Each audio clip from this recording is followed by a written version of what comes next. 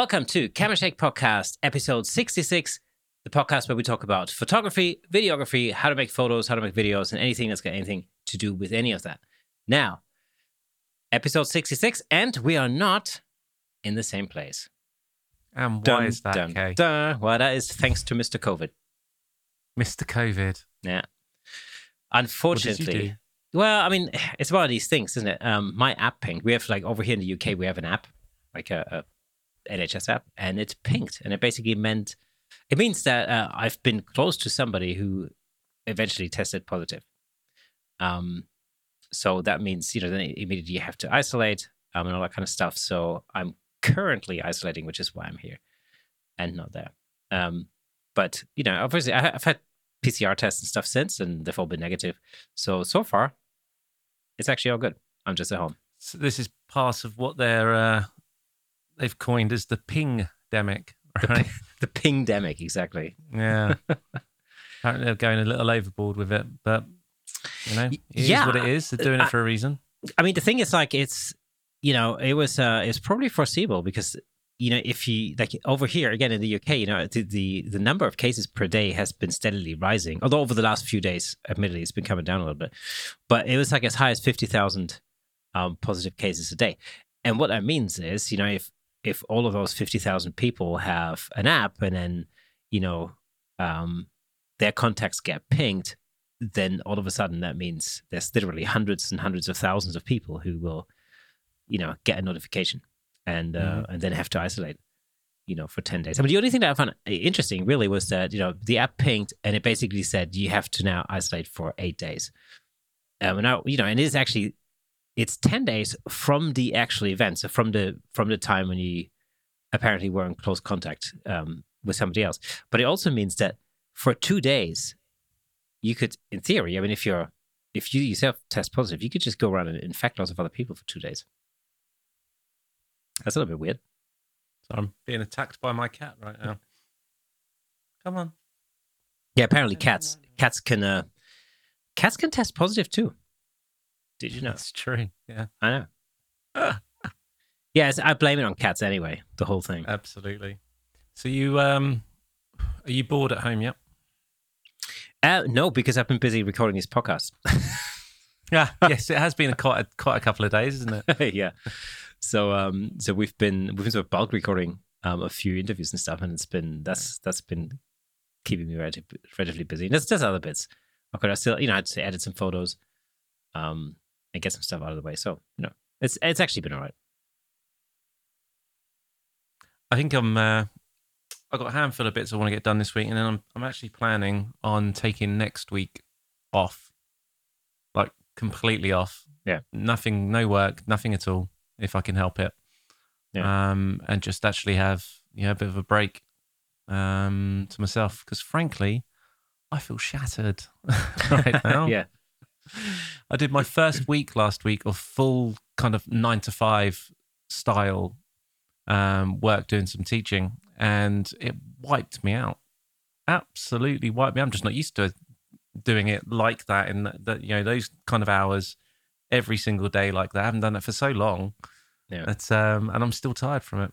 And then and I had my first gig back at the weekend. Okay. Which was exciting, eventful. Mm-hmm. Not from the audience perspective, but gear failures, all left, right, and centre. Even done tons of rehearsals, tested out the gear multiple times, all fine. Of course, it's when you actually get to the gig, it decides, nope, no, I'm not going to work right now. So my head went for no apparent reason. Swapped that out. That was fine. First song, maybe 16th bar in, my bass just cuts out completely. Completely, no sound, not just dying sound, gone completely. Couldn't work it out. I was down on the floor trying to understand what was going on. Long story short, I had to bypass my pedal board, go direct to the amp, and it was fine. So there's something on my pedal board. I suspect it was actually just a lead had come loose. Yeah, pretty confident that's what it is, but that's a bit of tomorrow's job. Kind of investigating that and working out what was going on. Yeah, see, that's the one but thing. Other than these, huh? Yeah, that's the one thing I really dislike about pedal boards, by the way, is this that there's so many points of failure potentially. Yes, there are. And when you're at the gig, there's no way you can quickly work out what it is. You don't have to. You haven't got the time to diagnose it there and then. And then what it means unless is like it's clear and obvious. Yeah, and then if one thing fails, it means the whole board is out of action, which is, I mean, that can basically totally break a gig, Yeah. So Absolutely can. So it's I'll work that out. I don't think it's anything major. I'm pretty confident that's all it's gonna have been. Knocking around in a case and whatnot. It's just what the cables come loose. I'm sure of it.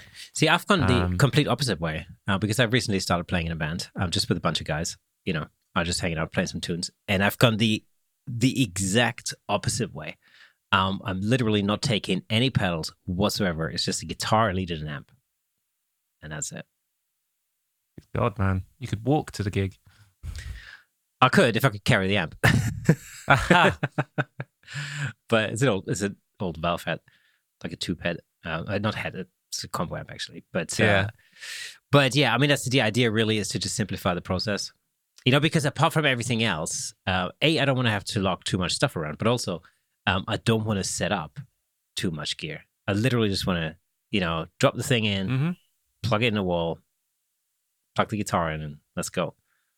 Yeah, so it's all sort of part of the whole simplification thing. Well, it's funny you say it because I'm toying with the idea of the board. Okay, well, there's two things. One, I'm toying with the idea of not having an amp on stage anymore. Because I use in-ears anyway. Everyone on stage uses in-ears other than the singer, but he's generally out front in front of the PA anyway. So here's my bass there. Plus, he could always put a little bit back through his wedge if he, really, really wants it. Yeah. So I'm toying with that idea. So not needing to take an amp anymore and go direct to the desk, but via my pedal board. Yeah. Because actually, there's 2 or 3 pedals in particular, plus my wireless unit that's on there, that I use constantly, and that is my sound. It's more my sound than what the amp's actually producing. So that would be ideal, It's so easily possible nowadays as well, because the amp simulations in a lot of, let's say multi-effects pedals or something are so good that you could totally do that. Absolutely no problemo. And you can get a great variety of different sounds, especially for the guitar. I mean, it'd be the same for the bass. It's not that long ago that, that wasn't really feasible because, early amp simulations just weren't really up to scratch. So, like I remember do you remember the days of the pod, like the Line 6 pod? Of course I do. It's, it would sound good as long as you didn't actually compare it to an actual amp. And then it'd be like, it doesn't actually sound anything like, But I mean, that's come a long way. So, but it's, we talked about this in the past, of course, about, simplifying the process. In photography, it applies just the same way, whether it's, whether it's music or whether it's photography or anything. I think there very often is a good reason for why you want to just strip down everything and just really simplify it and, go back to the sort of bare bones. Yeah, I totally agree. Totally agree. The pedals that I use for my regular gigging work is actually very straightforward. What I use for that, there's loads more stuff on my board that I use for other stuff. It just made sense to put it all on one board. But really, I'm only using my wireless unit into a compressor, into my Sans amp, which is what's basically giving me that Ampeg sound, but through a GK head. And that's really it. I occasionally throw on some overdrive for certain songs, and a bit of chorus for certain songs here and there, but that's just the odd song. I don't think it doesn't necessarily warrant having that separate pedal there just for that one song. You don't need it. Yeah, I mean, my pedal board looks a little bit like I've put every pedal I own on the thing just because I can. And so then it turns into like this little monster of a pedal board, and it's like, what's the point? Half of them I don't. Well, not even half of them. Most of them I don't use. I just like them. Yeah. So and it's different. I mean, when you're recording and stuff, it's different because then of course you can make use of stuff. But the reality of it is that, I mean, there's probably one overdrive pedal which I would consider taking. The only downside on that is, and it's like a little tube overdrive pedal. Sounds really great and it's quite versatile. The Black Star one. Yeah, it's a Black Star. It really does sound. It sounds excellent. Has to be said. I know a couple of people who've got that. Yeah, it is nice. Yeah, it's like it literally. I mean, it really sounds like a valve head. It does sound really good. But it requires external power, and then you start. Then immediately, like, now you've got the pedal and the power supply, and then you need another extension, and before you know it, just for the sake of like one extra pedal, you're now taking a whole bag with you of stuff. And another jack to jack and all that kind of. So it's not just the one pedal; it's everything else that goes around it. Then all of a sudden, and so it's it becomes too much. Or it very quickly becomes too much of a kerfuffle, and it's not too dissimilar from carrying X amount of different lenses with you when you go out on a, like, let's say, street photo shoot or something like that. Mm-hmm. Where you only end up using one lens for the whole trip. Like, question is, why did you take the other? And I three? think this is the point, isn't it? It's there's a difference between taking stuff because you just might need it and taking extra stuff intentionally because you want to get that shot. It's so you need to be intentional. I think is what I'm saying. You need to be intentional about the gear you take with whatever it is that you're doing, whether it's music or whether it's photography. Well, that's the thing. I mean, I preach this all the time. It's the shooting with intent part. That's the thing. Yeah. I mean, I think we all fall into that trap, and of course, I think especially, when you're new to photography, or when you're sort of, you're kind of going beyond the basics, let's say, and you want to try and make things more interesting. It's easy to see how you might think, okay, but I've got this prime lens. This could come in handy. But I'm also taking a, bread and butter 24-70. But I also want to take like the 14 to 24, for super wides, because that might come in handy. I might get a cool shot with that. And then, of course, who doesn't always need a 70-200? And before you know it, you've got a whole bag full of really heavy lenses, just in case. When I think, with some experience, you get to the point where you go like, well, actually, I'm only going to take the 35 and I'm going to see what I can do with that. And that's my intent. Yeah. And that's not to say that you might come across something where you go like, what, actually a super wide panorama type of shot of this location would be easy.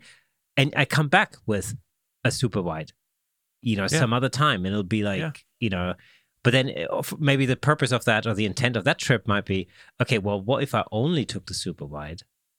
Let's see how much damage I can make with that, on that trip. So I've done it, actually. I've been to, I went to, this actually goes back a couple of years now, because way before COVID.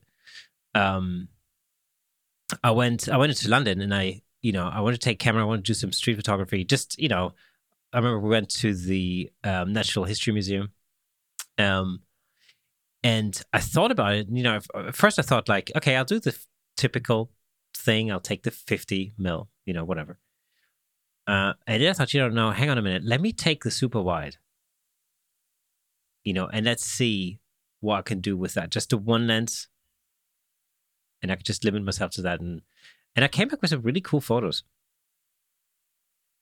Yeah. In actual fact, the only photo of mine that ever got featured on a street photography account on Instagram was shot with that. Actually, no, it wasn't a street photography account. It was a black and white shot. Again, I actually can't recall which one it was, but that got picked up and it got featured and performed considerably better than any other of my photos ever did. So, Well, that's cool though. I never shoot with anything super wide.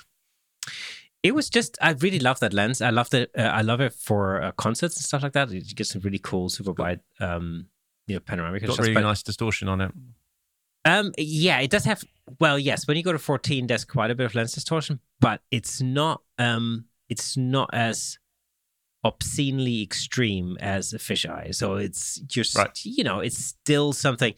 I think, and it's interesting with humans in the frame. That's actually it can get a little bit dicey, especially when you're shooting at 14, like super wide.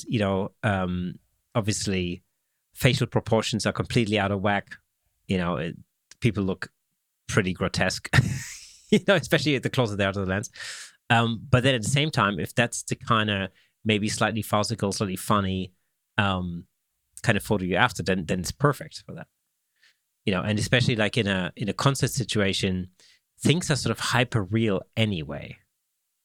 So, when you're, for instance, let's say you're really close to somebody. So talk about pedal boards. Like, let's say if you're shooting, you're off the stage and you're shooting the guitarist from a low angle up, and let's say the guitarist has his foot on the pedal board, for example, then of course that foot's going to look huge. Massive. Yeah, it's going to look massive. And then everything that's further away, like his head, or the hands of the guitar or whatever, it's going to look a lot smaller. And so you get this like unrealistic looking image of a person, but at the same time,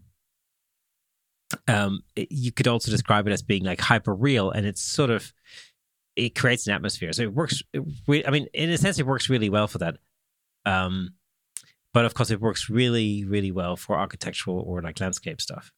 You can really.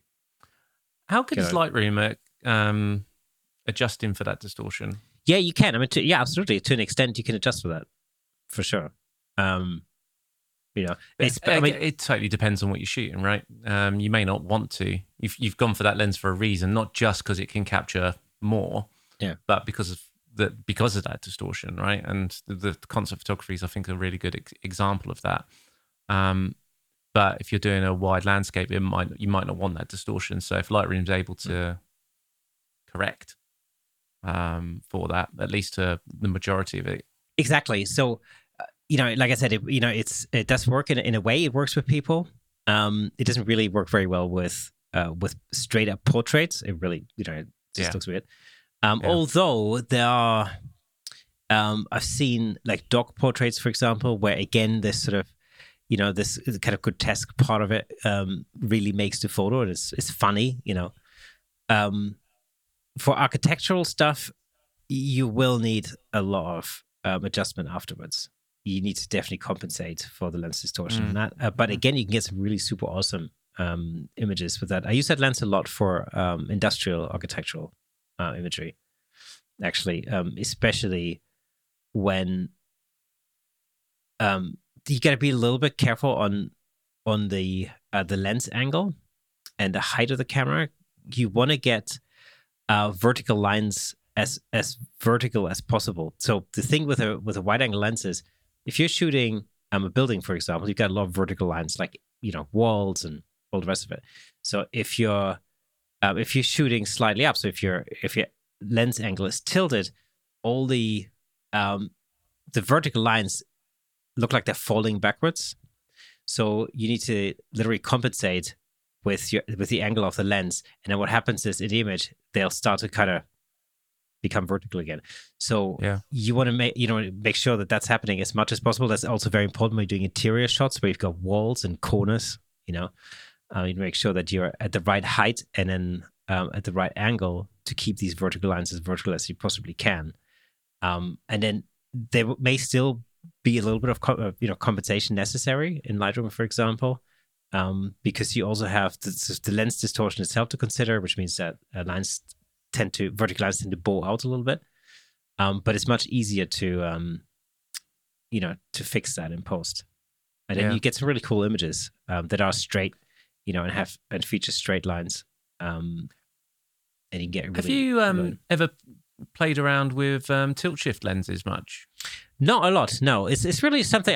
It's something I'm interested in if they weren't so darn expensive. Yeah, well, they are, aren't they? More expensive than regular pro glass, because it makes sense. The optics that need to be inside those must be stupidly good. Yeah. But it's a really interesting idea of how they work, and it's a bit mind bending how they work as well. But what if, because you could, let's just say you're outside taking or you're taking an interior shot where you want those lines straight, but you would, in an ideal world, want to be about 10 foot off the ground to take that particular shot to keep it nice and straight. Actually, you could be on the ground and actually tilt or shift the lens, and actually it would seem like that, but from a much lower angle. The other thing I find really interesting about these is actually all cameras were like this years ago when they were bellows. Most of them, they were tilt shift lenses. It was a normal thing, and that's just got lost. It's one of the very few things that I think have got lost in modern cameras. But now, obviously, you can get lenses for it. But no, I've never used one, and I'm really intrigued about it, and can see multiple uses. But also from a videography perspective, the old kind of taking a shot in the mirror.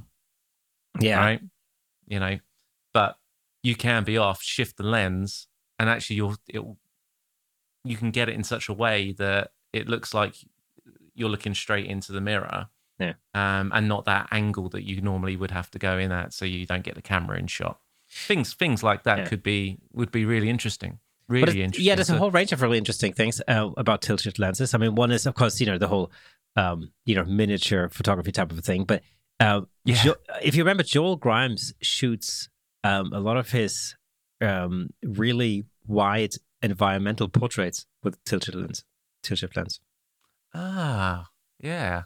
Yeah, so basically what he does is he creates a panoramic image by shooting, 3 images in a row, for example. That means either up or down or across, depending on what kind of image it is.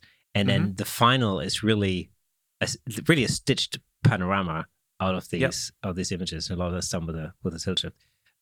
It's something I considered with some of the car photography that we're doing, because to an extent, again, with correction, you can do something similar with just with like an ordinary wide lens.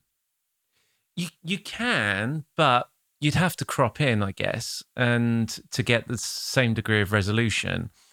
And well, see, the beauty of it is that, of course, let's say you've got, let's say for argument's sake, you shoot with a 24 megapixel camera. Then, of course, if you stitch 3 images together, you can get 3 times the resolution out of that image. That is cool, and that's really that's the sort of the reasoning behind these environmental portraits, is that you then create an image that's so high res that you can literally blow this up to smithereens. Yeah. I've done a few. I did a few of those when I went to Sydney to visit my brother to get certain panoramic shots, because I knew he wanted to get a couple of those to blow up onto canvas for his flat that he lives in.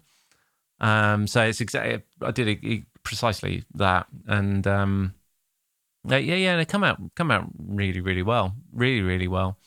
I guess there's that degree of what's the word I'm looking for?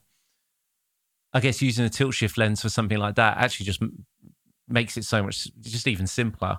So all you gotta do is, okay, we'll start over on the right, we'll shift again, sure, we'll shift up, and it's nice and easy, keeps it together. It's a convenience for that, I guess, more than anything else. Although it has to be said that Lightroom's panorama function is actually extraordinarily good. Yeah, I mean, it really is good. I agree, totally agree. Even I've shot some panoramas with a drone that were actually panoramas stitched together out of, I think, 24 images. So and they came out really damn cool. They were huge files in the end, and you had to kind of crop in a tiny little bit. Yeah. But still, I mean, the resulting resolution was still phenomenal, and it looked perfect. When I say perfect, there were a couple of things that you sort of potentially have to fix in Photoshop, but literally very little effort required to make them look good. Does your drone, the camera on your drone, have a panoramic function, so it will move itself to take whatever you tell it to do, however many photos, however wide, 360 for argument's sake, right? Yeah, it does well. But will it do it with the minimal amount of overlap? Yeah. Basically, that's cool. so the idea there is basically, the camera, the drone has a panorama program sort of thing. And it's interesting to watch it in the air, by the way, when it starts shooting the panorama, because it literally just, starts sort of moving around. Yeah, that's cool. And then, of course, you end up with, again, I can't remember how many, let's say 24 image files. And then there's two options. You can either let the drone stitch the software in the drone stitch the panorama together, or you can just export the 24 individual shots and then stitch it together yourself in Lightroom or Photoshop. And I've tried both, and it definitely looks better. The results are better, much better in Lightroom. So, really all you do is, you let the drone take the shots. It does all the positioning itself. You literally have to do zero. You just basically put it into position, aim the thing, press a button, and off it goes. And it'll take about 30 seconds or whatever until it's done. So, I've done it with. I've actually done that with buildings. We need to make more use of your drone. Yeah, it'd be great if we could fly it in more places in this dumb country. Yeah. Maybe we need to get a smaller one that you can fly anywhere. I don't know how good the cameras are on them. Not quite as good. I mean, to be honest, I'm sure. So my drone is a Mavic Air, and the camera's cool. It's cool. But I wouldn't want to go any lower than that. No. If you know what I mean. Because it does struggle. Mavic Air? Is it the mini version they call it? I might be getting the name wrong. Of course, now there's the Mavic Air 2, and there's a bunch of newer models, and the cameras have improved, actually, even since I bought mine. But I have to say that there are great limitations on those small sensors, and that's predominantly in low light. Like low light is a killer for those. They're just not really. They really suck in low light, has to be said. Well, I've seen video footage from when it's not been broad daylight, and it looks as bad, if not worse, than my old GoPro. Once that light has started to go. Yeah, exactly. And that's okay. You just need to know that about it, and that's that. It's not a big deal. That's its limitation. But all the other benefits are fantastic. Yeah, absolutely. It's you just have to you take that into consideration. Do you remember when we went to the moors and we shot we shot a version of the Hannah Cousins video? Do you remember that? Yep. Yeah. So that drone footage, because the sun was coming down, it was starting to get dark, and that drone footage was really noisy. Oh yeah, it was noisy. There was no sharpness. The resolution had just gone. Yeah, it was mud. It's probably the best way to do it. Yeah, exactly. At the same time, for instance, if you compare that to what I shot with the same drone over a year ago when we did our little video challenge, it's like it's a different camera. Yep. Yeah, it's like a different camera. Yeah, exactly. And that was because it was bright sunshine. It was in the middle of the day. It's performed completely differently.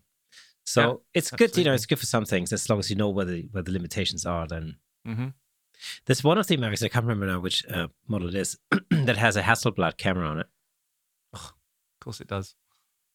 I'm guessing that's quite pricey. I'd like to try it. Yeah, why not? Why not? But I'm tempted to pick one up, but I kind of like the idea of having one that I can actually fly anywhere because it's small enough. And so there's always the option for it, even if the quality of footage that comes from it isn't quite as good as I'd want. But you still can't fly it everywhere. It's a weight thing, isn't it? 250 grams. But you can fly anywhere still, provided you're not in a residential built-up area. Is that right? Yeah, as long as there are no other people around, basically. People are all right. I think it's houses. There's some laws because a couple of my friends have just got them and they've been looking right at it and they're flying it everywhere without any issues. Literally over houses as well. That's probably not a good idea. But rightly or wrongly, I don't know. Well, so I mean, there was a dude in my local park flying a drone the other day. It was definitely a larger size drone, and obviously he had no idea. I think he must have just bought the thing. He was just sitting in the middle of the park and just flying the thing. And you're like, okay. And of course, there's always this like, I'm always tormented because on one hand, I'm thinking, oh, well, there's actually nobody around, it's not really going to, create that much of a problem. On the other hand, I'm like, well, but that's against the law. So shall I say something? I tell you what, right. So little story there. I don't know if I made a mistake or something, but okay. What's your opinion on this?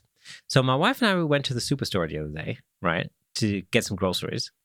And it was just before, like, it was half an hour before the store closed, right, in the evening. And there's this dude shoplifting, blatantly shoplifting. And he's in a medical aisle, where all the medicines are.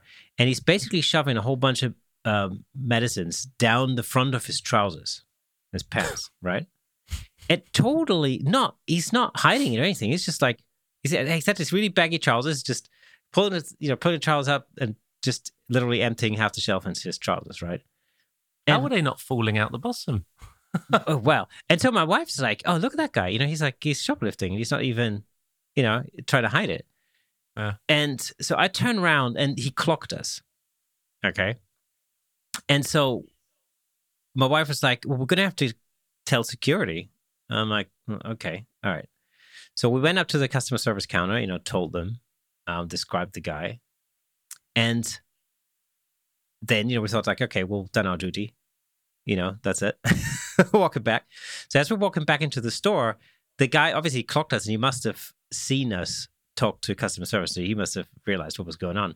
So he's coming towards us. And as he walks past me, he goes, what did he say? Effing grass. He just walked out. I'm like, don't shoplift. I mean, it's like, oh God. So here's the thing. Do you think that was morally the right thing to do or not? Yeah, it was. There's no excuse for stealing. There just isn't in any circumstance. Well, there are some situations where I think it can be understood, if not condoned. That's a line from Shawshank Redemption. That's what that's from. There you go.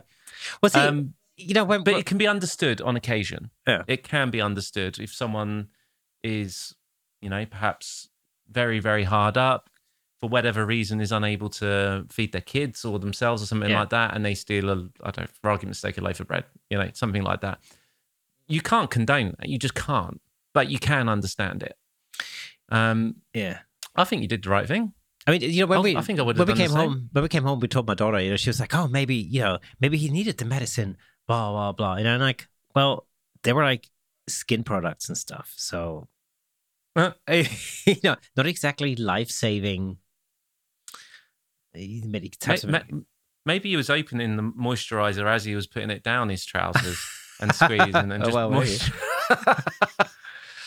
It's just, it's just a weird thing.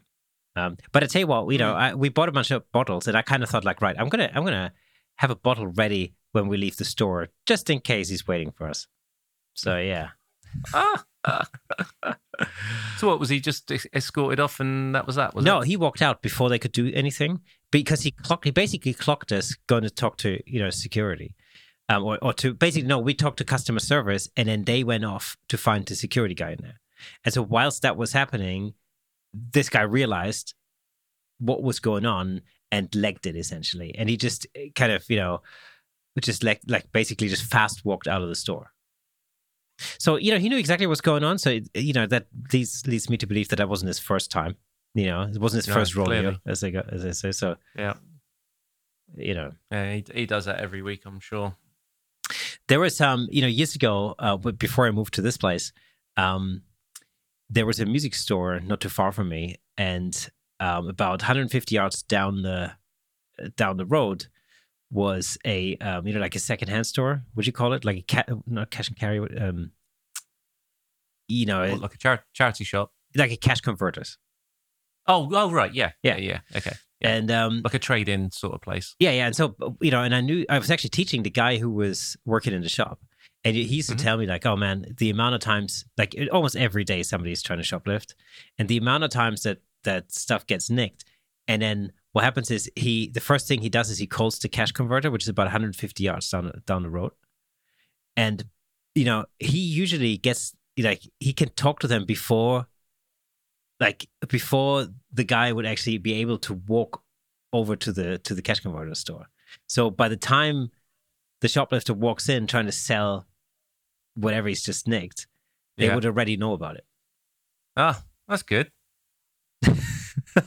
God, it's just people are just stupid sometimes. I know. It's like, ugh. I mean, why would people go down to the cash converter, which is several doors along from where they've just stolen something, save it and go to another one somewhere else? Right. I know their idea is probably to get rid of it as quickly as they can, but come on, use your head, shoplifters. Exactly. What's the matter with you, shoplifting people? That's the sort of thing you see on, worst robberies type comedy, like You've Been Framed style program. Shoplifters Framed UK. Yeah, exactly. Excellent. Exactly. Oh well. So what else is new? Well, we went on another little test shoot the other day. Yeah, that was fun. That was fun. Yeah. Well, the most fun part was driving the car that we were test shooting on all day. Yeah. So it's relatively rare, although it's not the first time that's happened. But we had a car for the whole day, and the idea was it was actually how can I put this? Well, we were supposed to do a different shoot, which didn't happen. As mainly because of the weather, I think. And then so as an alternative, we worked this one out, which was basically we had this car and we had it for the whole day. And the idea was to find a location and to do a test shoot. And we just had a lot of time just driving that car. Yeah. Great fun. Yeah. I mean, it was just superb fun the entire time. So I think we had it for about 10 hours all in all, if I give or take 9 hours maybe. And the actual shooting time was maybe half an hour. maybe 45 minutes. Yeah, maybe 45 minutes. Yeah. But we just took our time driving around, scouting out a few different locations, not necessarily for use in our test shoot that day, but for anything in future. So we've got a few ideas of what's out there. You spotted a couple of cool abandoned sort of parking areas and whatnot, or garages and so forth, but clearly they were on private land of some description and were all locked off, so you couldn't actually get into them, which was quite frustrating. But that seemed slightly over the top, I have to say. There were at least, all in, I think we found 3 of those areas, and they were all 3 or 4 of those areas that were all completely fenced off, so we couldn't get in. It just doesn't make any sense. I mean, there's nothing there. It's literally open space, Yeah. Right. Such a shame. Wasted land. Literally wasted some land. of it. Yeah, literally wasted land. Yeah. Oh well. So, but it was good to see them, know that they're there. Perhaps there's a shoot that we really want to do there in the future, and we can always find out who to talk to perhaps get it open. That'd be of course. I mean, the cynic in me would say oh, why didn't you get permission? Which to which I would say yes, if we had thought about it in advance. Yeah, it would have been possible. As it were, we literally just arranged the car pretty much the night before, and then picked it up and then just spent. That was always going to be a just head out and see what happens type day, right? Yeah, we actually got the kind of shot that we wanted to get in the end, which was cool. And I actually had a brief look at it, and it's definitely looking good. Yeah. Good. I'm looking forward to seeing that. Yeah, there's definitely if it's edited in time, it may even pop up now, but it may not, because it may not be done in time for this edit. Exactly. Surprises all around for all of us. Exactly. So but that was interesting. It was good. What did we end up doing? 2 light setup, I think, wasn't it? On that, key in a rim, which was good.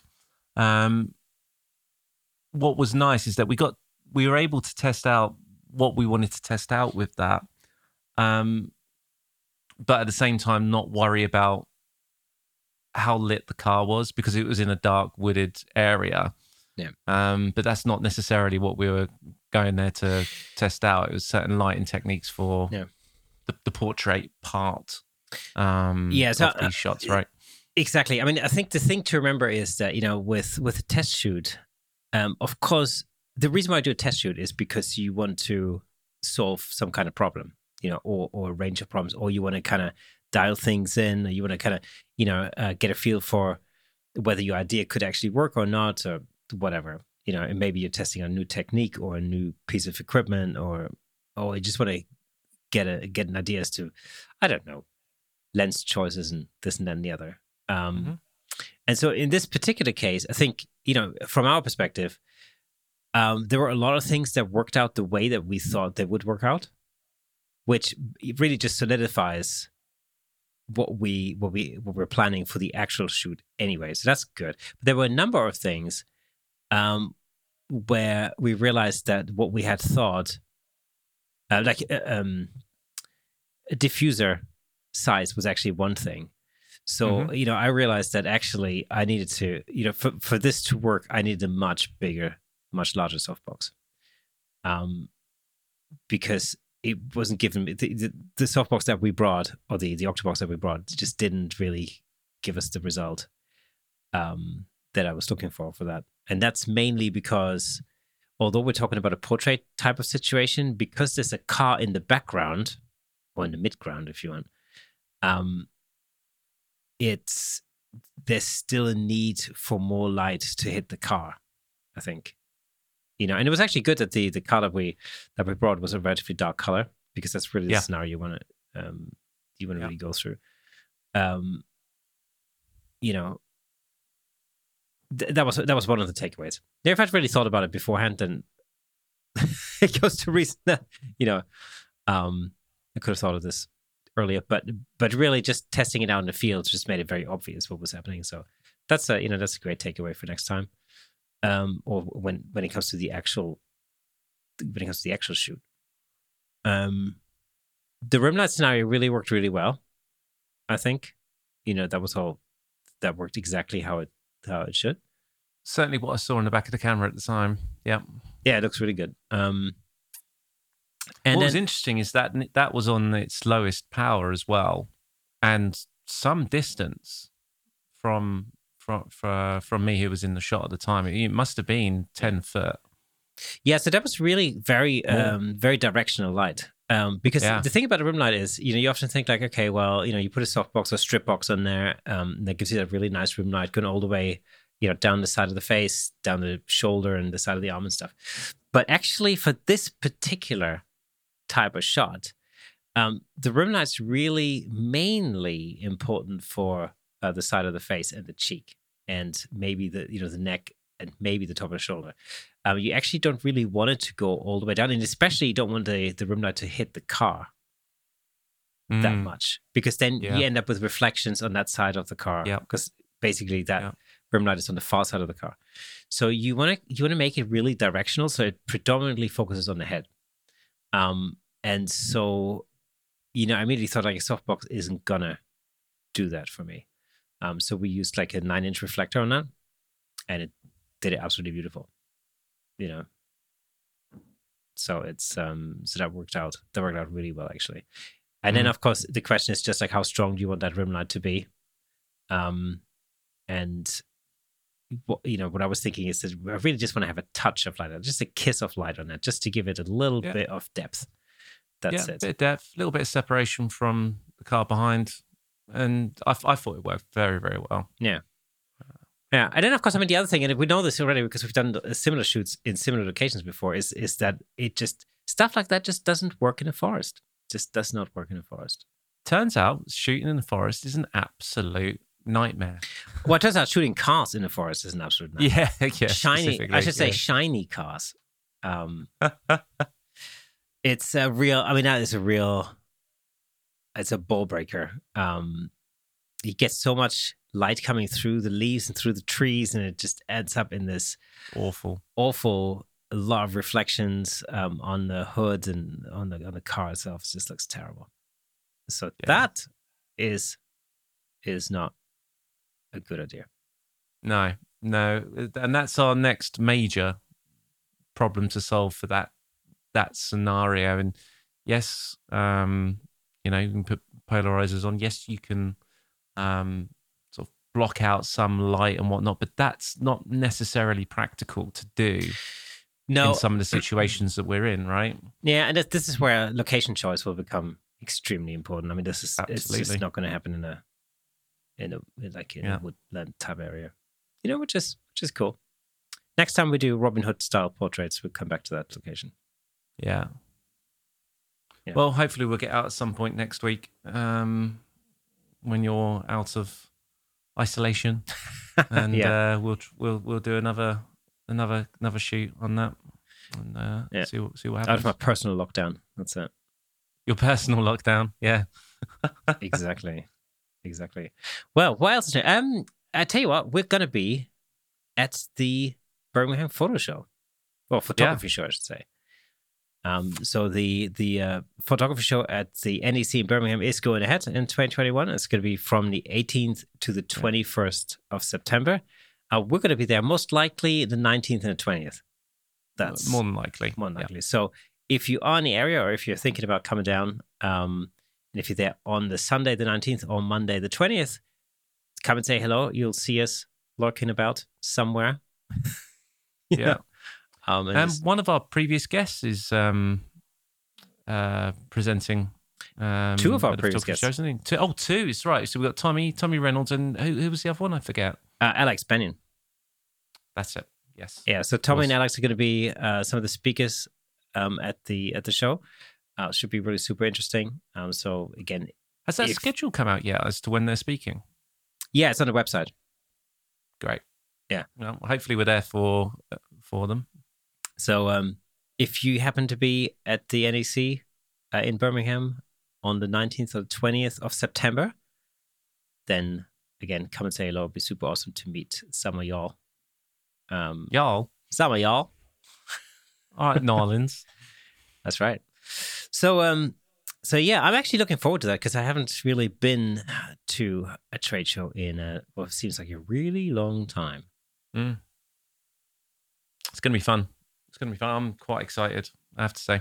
Yeah, I'm looking forward to it. Quite excited. Especially after the really disappointing news that the Photokina is, indefinitely cancelled. Gone. That's a shame. Yeah, that was originally that. Our plan for 2021 was to hop over to Cologne and go to Photokina, but obviously it's not happening. And it looks like it's never going to happen ever again.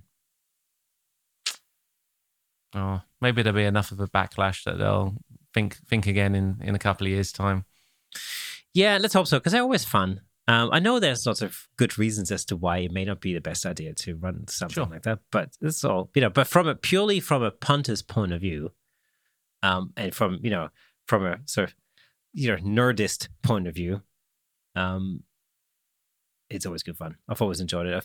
I've been to the same convention center in Cologne before. It's actually a cool place to hang out, So anyway, so that's that. What else? There's a number of really cool photography news items I've come across this week. Go on. Yeah. So the first one is, do you remember the famous picture of Buzz Aldrin on the moon? And you can see a reflection in his visor. So this famous photo taken by Neil Armstrong. And in Buzz Aldrin's visor, you can see Neil Armstrong taking the picture, but you can also see part of the lander, and I can't remember, you can see a flag as well, or just all sorts of different stuff. So you can see a bit of the moon. Yeah, I remember the photo very well. This was the one taken maybe in Nevada or something like that, right? Apparently so, yeah. Exactly. But so the cool thing about this photo is that there's an artist called Michael Ranger. He's a VFX artist, and what he did was he looked at the photo and he kind of went, well, what if we took that reflection and we literally sort of unfolded it and straightened it out.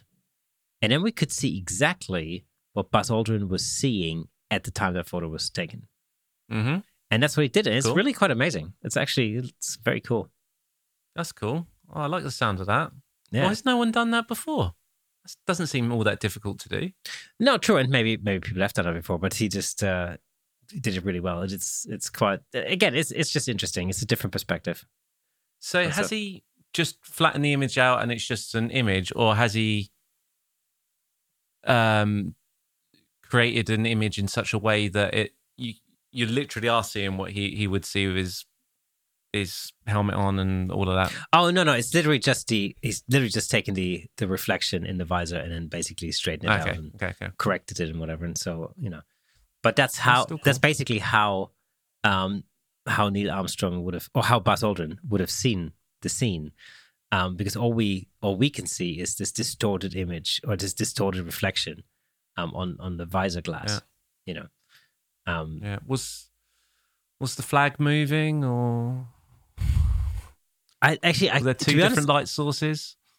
I'm not 100% sure whether there was a flag in it or not. There was definitely part of the lander in it. Don't know. I can come out with about 20 different conspiracy theories about that. Yeah, I once went to an exhibition at the South Bank, actually, which is a moon photo exhibition, and it debunked virtually every single conspiracy theory to them. Yeah, it was quite interesting. I've seen so many TV programs and things like that related to it, particularly in the 90s. Oh yeah, it was a big thing then for whatever reason. There's things like there's movement in the flag where apparently there shouldn't have been any. There's apparently shadows going in two different directions. The crosshairs that are on the cameras should always be on top of the image because it's just there on the front. That's the way they're done. And every so often the one part of the crosshair creeps underneath the image, stuff like that. What else? Something to do with the blast craters, something to do with the landscape. They then superimposed out on some areas in Nevada and places like that where something like that could be shot, and they match up perfectly. The list is endless. Yeah, I think it's like one of the big ones is there's this famous picture of Earth basically taken from the moon and there's no stars. Yeah. Do you remember that one? And it's like people going, why are there any stars? There should be stars. But it's actually, I mean, this one is relatively easily explainable. I think it's basically, if you set the exposure to expose correctly for the Earth, you won't see any stars. It's really as simple as that. Yeah, it does seem as simple as that, doesn't it? Yeah, of course. But if you're a non-photographer and you just think, hang on a minute, there should be stars, then it all of a sudden makes for a perfect conspiracy. I imagine taking shots up there isn't all that easy to do. Wow. Or shot on Nikon. Is it Nikon or Hasselblad? I can't remember. Or the back there? Don't know. I need to find out. Don't know. But yeah, that was a bit of a sidetrack. But we'll have a bit of conspiracy theory on here, don't we? So have you been watching the Olympic Games?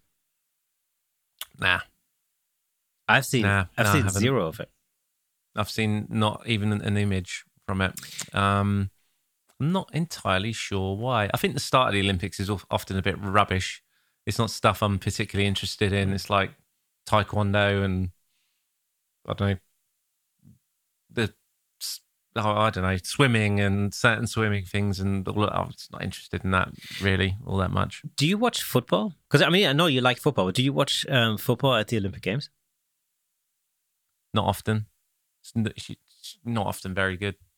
Yeah, because it's not actually the national teams. It's like no. Yeah, are they amateurs? No. It's an amateur team, isn't it? I think. Yeah, I to be honest with you, I can't remember the criteria of what you need, what your status in football needs to be able to be part of the Olympic team. But yeah, you're not going to see Premier League players in there. Yeah, World Cup winners. Yeah, I thought I watched the skateboarding thing that happened. I believe it happened yesterday, so I saw it earlier today. And it was a little bit disappointing. Yeah, it was a little bit disappointing. The skate park they built looks really good. It's amazing, actually. I mean, it's very, very cool. And of course, the athletes are incredible, albeit very young, like 13-year-olds and 14-year-olds. No way. Yeah. But they're amazing. I mean, they're really amazing skateboarders. But it's a bit like it's like a time run. It's a bit that I saw, and it's like, well, this is extremely boring. I want to see them like do lots of like incredible tricks and stuff like that. That's the interesting part about watching skateboarding. But there, it's like, okay, you got to get from point A to point B, and it's timed. And and whilst you're doing that, you got to do like one trick, sort of a thing. And it's like, that's a really boring way of doing it. Yeah. I mean, in my view, and that's all I've seen. So there may be other disciplines that I just haven't caught. But I thought it was going to be more like gymnastics, where they get points for different things. So they do their little routine, and then they get like. Maybe they do that too. Maybe there's another. They have multiple different sort of disciplines, if you like, that they do. Yeah. So I mean, for what I've seen so far, hasn't really, excited me terribly. But no, I don't ever start watching the Olympics really until the athletics actually starts. Yes. Like that I'm interested in track and field. But the other thing that was quite, was very different anyway, was to see them, compete in literally empty stadiums. That was like, that doesn't really have the Olympic feel at all. No. So, wait, I'm surprised they were this close to cancelling them, weren't they? Up until the last kind of couple of days before it was due to start. They were very close to cancelling it due to COVID concerns within the athletes. Well, I mean, the thing is, like, I'm very surprised it's actually going ahead. Yeah. But then you could say the same about the Euros that just happened. Yeah, they should have never happened, but they should never happen in the first place. Right. Like, nobody needs football competitions like that. Immediately we're losing half of our subscribers. What? I'm turning off. My word. You can't say that. Well, to be fair, actually, I saw some of the games. No one needs rugby. Well, now, trust me, that's a sport that doesn't need to exist. Now my wife's turning off. Along with cricket. Don't need that either. Yeah, cricket I don't understand.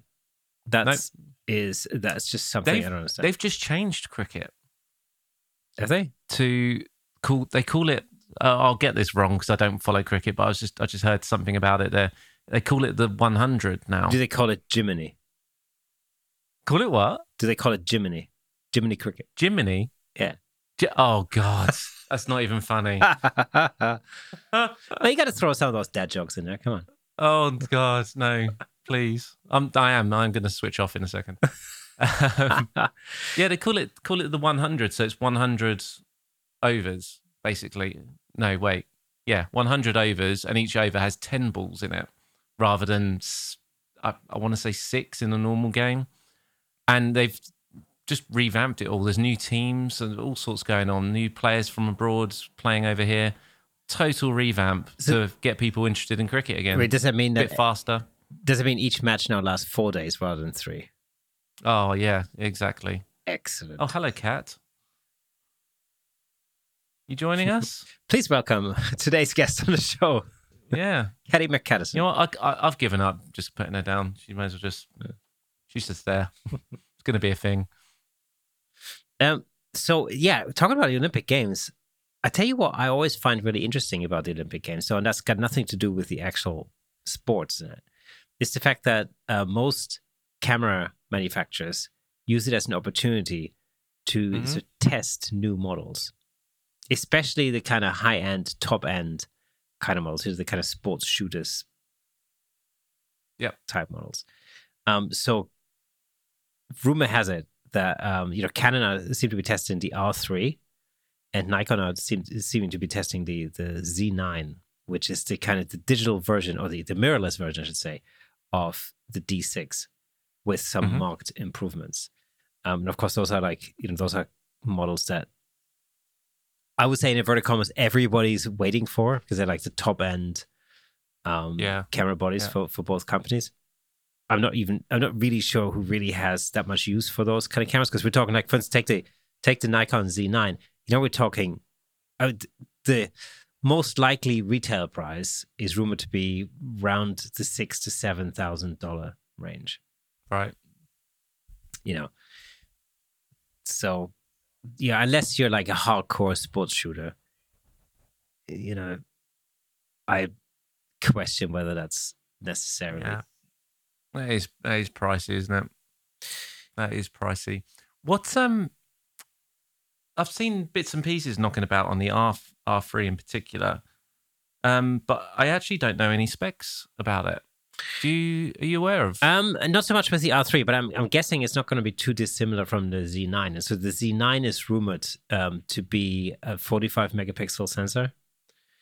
You often find that with top line, especially with sports photography, is that the megapixel count is going to be a little bit lower, and therefore the frames per second is going to be a little bit higher. So with this one, I think we're looking at like 45 megapixels, and top speed is going to be at 30 frames per second. Right. Wow. Which for sports is ideal. I mean, that sounds great to get some pretty high res images, and you can get a lot of them. So it's it's going to have 2 XQD card slots, which makes sense because you need the high transfer speed, especially if you're shooting at that megapixel count and that speed. Other than that, it's like 16-bit RAW. It's got all the other. Any word on the video capabilities? I actually can't remember what the video specs are. I think, and of course, they haven't really released the specs yet. These are all just rumors. Yeah. And these are like the more or less confirmed rumors, if you want. Because there was one thing a little while ago where they're saying like, it sounds like Nikon are trying out different sensors in this camera, like a 60 megapixel, 45, and a 30 megapixel sensor or something like that. Okay. But it seems that now everybody seems to be agreeing that the 45 megapixel sensor is the one. So they've just gone right in the middle. Yeah. Okay. Yeah. So like I said, I think it's going to be a really good camera for what it is, for sure.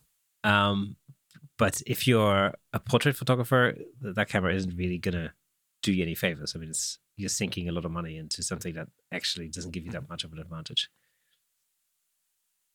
That'll be interesting. I'm sure there'll be reports coming out soon of those using it at the Olympics.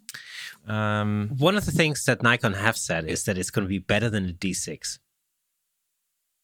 All right. Which you kind of expect, because, I should hope so, yeah. That's how things go. So, what's the... well, there you go.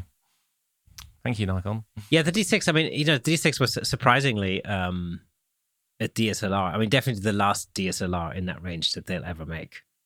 There's no coming back to that. So... Well... At least they're finally making strides. They were left behind for so long that hopefully it didn't lose too many people to other manufacturers. That actually now what they're doing will keep the regular Nikon shooters, happy. They're still, and the thing is, like, they're still missing. They're missing the R5. Basically, that's what they're missing. They've updated the Z6 and the Z7, so the Z7 II. That's all great. But what they really need is a Z8 sitting in there, which would be sort of the equivalent of the R5, I guess. Yeah. And that's just a gaping hole there. And of course, it's a prime opportunity for Canon in that segment, because they've just, Yeah. Are we expecting the R3 to trump the R5? Yeah, so the R3, as I understand it, yes, the R3 is going to be basically the D6 equivalent for for Canon. Yeah, that's a completely different. It's a different thing. I'm almost like expecting the video specs not to be as good as the R5, because that's not the point for this camera. Right. The the point for those cameras is like a high shooting speed, so that especially when you're shooting things like sports, for example, that gives you an advantage when you can literally hammer out, tons of frames. So it's going to be a lot faster than the R5. Ideally, with a resolution somewhere in the same ballpark, about 45 megapixels or something. Because previously, you got to remember that not too long ago, those kind of cameras would produce images, that would be like 16 megabytes or something, or megapixels even. Yeah. 16 to 24. So they would be relatively low res in a sense, but you just get tons of images. Which is fine, low res, well, in inverted commas. Yeah, exactly. In inverted commas, because all of that's of course nonsense. I mean, lower res than some other cameras. That's probably a better way to put it. It's more than enough. It just is. Yeah, it's I mean, we've talked about this several times, and it's interesting, talking to guests on the show, excuse me, who are like, who are specialists in very particular fields. Like for instance, event shooters, for example. It really is an advantage if you have a higher megapixel camera, because you can now zoom in, a lot more, and you can basically look at the whole shot and then zoom in on a particular scene within that shot and make that the main focus of the image. And you have that advantage because now the overall file is a higher resolution. That is very cool. So if you shot something like that on like a 12 megapixel camera or something like that, then of course you just can't do that, because then things start to fall apart.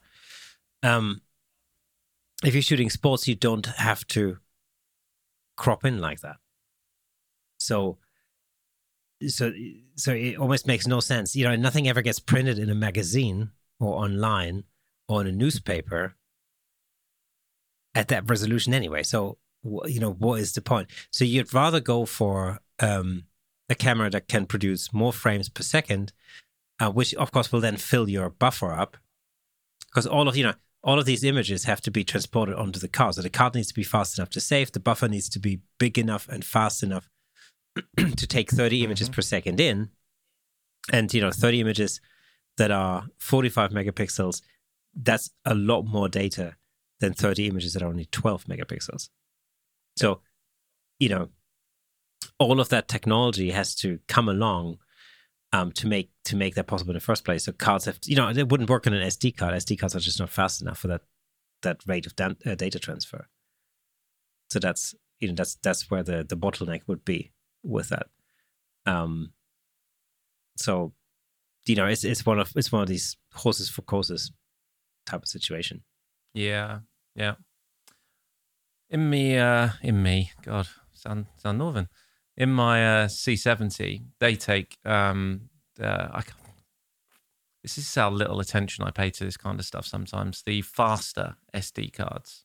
Mm-hmm. So they're doing something like 200 megabytes a second, if not slightly more, and that's to be able to do 4K 120. Yeah. Otherwise, it wouldn't be able to keep up. So, but they're expensive.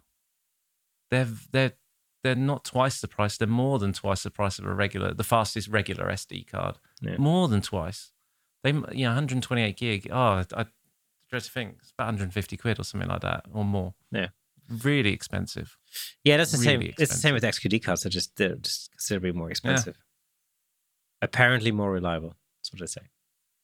All right, we'll see. Yeah, I mean, I've only ever once had a problem with an SD card. Yeah, I've never had one. I don't think I've had an issue. I don't remember an issue.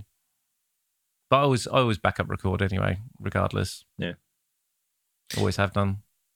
I mean, I had years and years and years ago. This goes back to like 2005. Actually, 2005. I remember exactly when it was. 2005. I had a little Canon point and shoot digital camera that was something like 3 megapixels or something at the time. Woohoo! I know, it's crazy. But I went on a trip to New York, and I went to a friend's wedding, and then we stayed in Manhattan and in New Jersey for a while. Mm-hmm. And all the pictures that I took, because the SD card was corrupted, was screwed. God, yeah, it literally just it basically the top half of the image turned green or was missing. So it's completely unusable. So that was really the only time, pretty much, that I had total SD card failure. But then again, that was so long ago that SD cards probably weren't as reliable as they are today anyway. Yeah. And that camera was shit too. So. You know, you have to wonder how much responsibility is on the camera itself as well that causes some of those problems with the SD card, and that corrupts it. Some of those shots actually look quite arty, especially the ones where like the top half was green. It was slightly pixelated and green, and I kind of thought, I know I was drunk at the time, but nevertheless, you know. So what actually happened? There's nothing wrong with the SD card. All you did was you put a bit of tape over the top half of the lens and got a magic marker in green and just scribbled on it. I mean, what was a little bit depressing really was the fact that, you know, this was like a friend's wedding, and she emailed me a few months after the wedding and said like, oh, I know you've taken lots of pictures, you know, would you mind sending them over? And I just had to get back to her and say like, I'm afraid they're all ruined. You know, I'm so sorry. Obviously, I wasn't the official photographer. It's just that she wanted to see the images. No. So, yeah. Oh well, it happens occasionally. Yeah. So that's one more thing I found when I was scouring the relatively recent photography news that made me think a little bit. So let's see, you know, what you think about this. So there's a woman who was upset that a photo of her mourning mother was sold on Getty Images. And so here's the thing. So the backstory is a photographer took pictures. Do you remember the recent case in Canada where like literally hundreds of children, they found sort of graves for hundreds of children at like boarding schools, right? Yeah. And so they put up, and of course, you know, shocking discovery, and there were some memorials that were put in place. And so this lady was mourning at one of the memorials, and this freelance photographer took a picture of the scene and then put it on a stock photo site, and happened to be Getty Images. And then obviously that photo was up for sale, and it, you know, appeared somewhere online, and I think that lady's daughter saw it, and then, you know, was very upset about the fact that her mother should be in a photograph at a memorial like that. And so she obviously legally, it turns out there's really nothing she could do because it was in a public space, and so, you know, there wasn't a conflict with any privacy laws or anything. It was just almost like just a kind of a moral stance, you know, that she thought it was just improper for somebody to take a photo of her mother mourning at this memorial, and then, you know, and then they basically turn it into a profit-making photograph. So she just, you know, thought I was. Okay. So describe the photo to me. So the photo was one. Yeah. So the photo was literally part just of a larger scene. Yeah, it was just literally of a lady in the shot mourning at this memorial.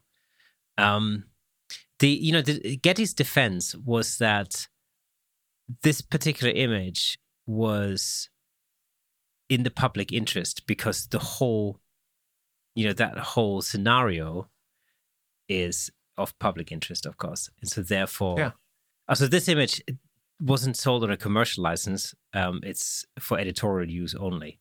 So, you know, you wouldn't necessarily see this image in a commercial or in an advert. But I mean, I get her argument that she thought it was, you know, it was disturbing to her to see her mother, or a picture of her mother mourning.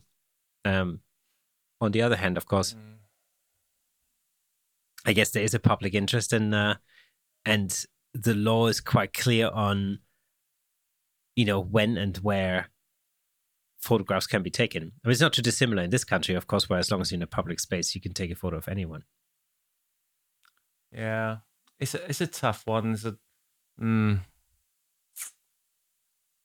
You know, I don't think I see an issue with it personally.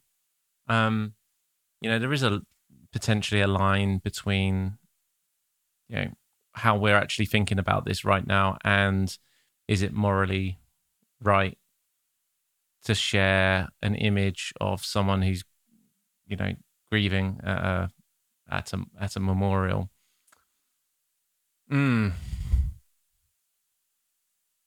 That's a difficult one.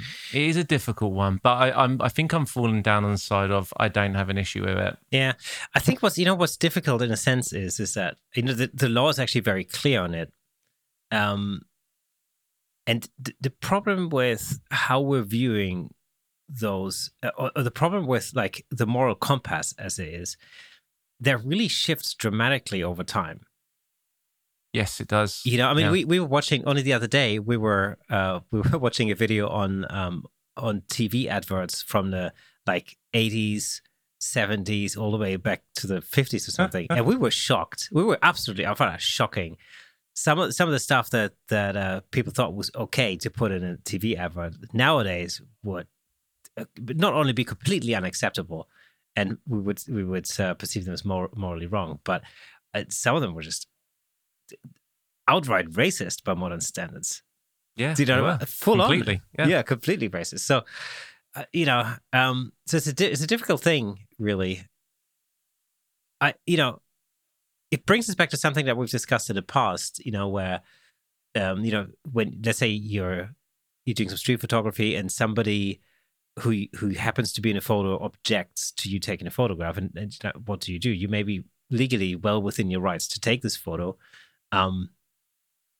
but do you respect the other person's opinion or attitude, and therefore delete the photograph? Or do you basically put your foot down and go like, well, no, actually, I'm perfectly allowed to, take this photo. Do you know what I mean? So do you respect somebody else's wishes for privacy, or do you just, go with the letter of the law? So I think it's a similar, for me, this is like a similar thing here. I think if I was the photographer and I would have, and those objections would have been put to me, I personally would have probably taken the photo down, I think. You see, there's the difference though with this one, and this is where actually you need to question the morality of it a little bit more, is that there's one thing a street photographer taking a shot of someone in, let's just say in that situation of someone mourning and they're perfectly within the rights to take it, and that being shared as part of a body of work that they've got. All right, that's it. It is different if they then upload that to Getty or wherever and sell that image. I think there's a slight line between those two. It's very thin, but I think there is a line there between them. And I think then going ahead and profiting from it, where the person in the image objects to being in that image, that does fall slightly more on the is it really worth upsetting this person as much as we're upsetting them to stand by the law, what you're legally allowed to do? I don't know. I tell you what, maybe that's a really because I'm relatively confused about this. So maybe this might be the one occasion where we should ask our audience to see what they think. So what do you think? Let us know. Get in touch. You can send us a DM on Instagram, or you can send us an email at camerashakepodcast@gmail.com, or hit us up on Facebook. It'd be really interesting to see or leave a comment. If you're on YouTube, if you're watching this on YouTube, leave a comment in the comments below. It'd be really interesting to see what people think about this.